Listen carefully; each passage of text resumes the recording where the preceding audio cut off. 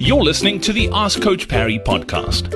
If you'd like to join thousands of other runners from around the world who are getting direct access to Coach Parry, his science-backed training plans that work, and a community of runners to motivate you and hold you accountable, then head over to coachparry.com/ask.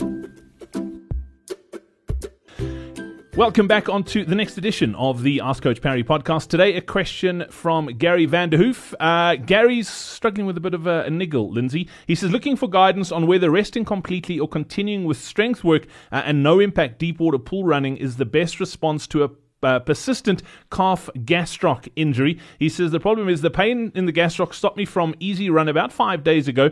I then took my scheduled rest days and then continued the next 2 days with modified strength workouts and then substituted a deep water run for the next long run workout. He tried to do the scheduled easy run yesterday, but the pain resurfaced again after just a few hundred meters. He stopped and reverted to a cycling workout for 35 minutes with no pain. I'm rolling and stretching daily, but it doesn't seem to be making a difference. I don't have access to a reliable physiotherapist just now. What advice can you give Gary? Should he just completely rest, keep nursing it, and putting focus on other strength work, no impact deep water and cycling workouts? What advice can you give Gary? Yeah, again, without the physical exam, what I'm getting from this is that there is certainly definite contraindication for running. So we have to peel off running, and with this type of injury, that's typically 7 to 14 days would generally be enough. In terms of the strength training and cross training, if there's absolutely no pain, so with the deep water running, during and particularly within the first 2 hours, if that pain starts to resurface, then you definitely want to not do the cycling and the pool running. However, if you do the pool running, cycling, and feel absolutely nothing, and over the next 2 hours there's absolutely no change, then going ahead with cross training is absolutely fine. And the same goes for strength training. You're obviously not gonna in the first 2 weeks, again, I wouldn't be doing any calf strengthening type of stuff. I'd avoid movements like step ups. I'd avoid movements like lunges, split squats, which is effectively a static lunge. I would be quite cautious of.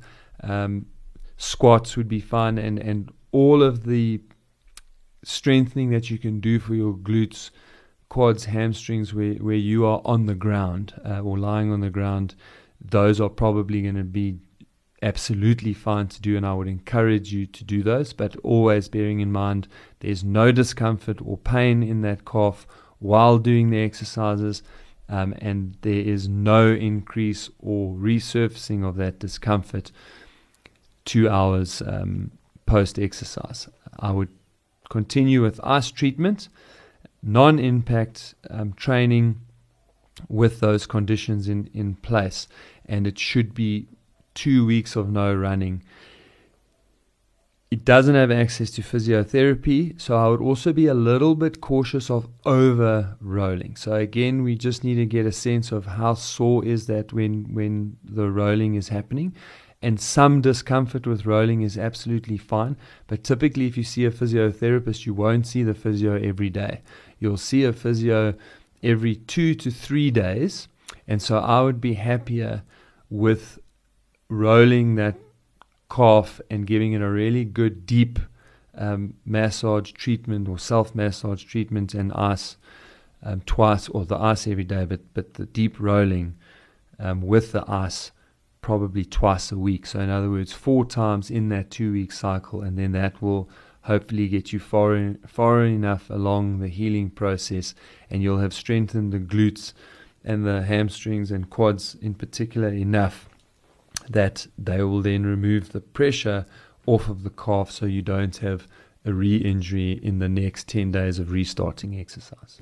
Brilliant. Great question. Gary, please do keep us updated in the forum. If you need any other assistance, that's the best place to go. Lindsay, as always, thanks for your time today. Oh, absolute pleasure. Hey, it's Brad again. Before I go, did you know that most running training plans don't take your age into account? That's why most runners over the age of 50 are constantly running in some sort of pain or battling a niggling injury.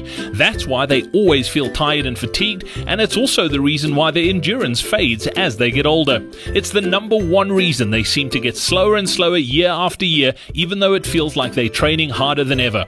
If you'd like to discover a new way to train as you get older, then make sure you join us for our upcoming Faster Beyond 50 Masterclass. Simply head over to coachparry.com/50 or click on the link in your podcast player now.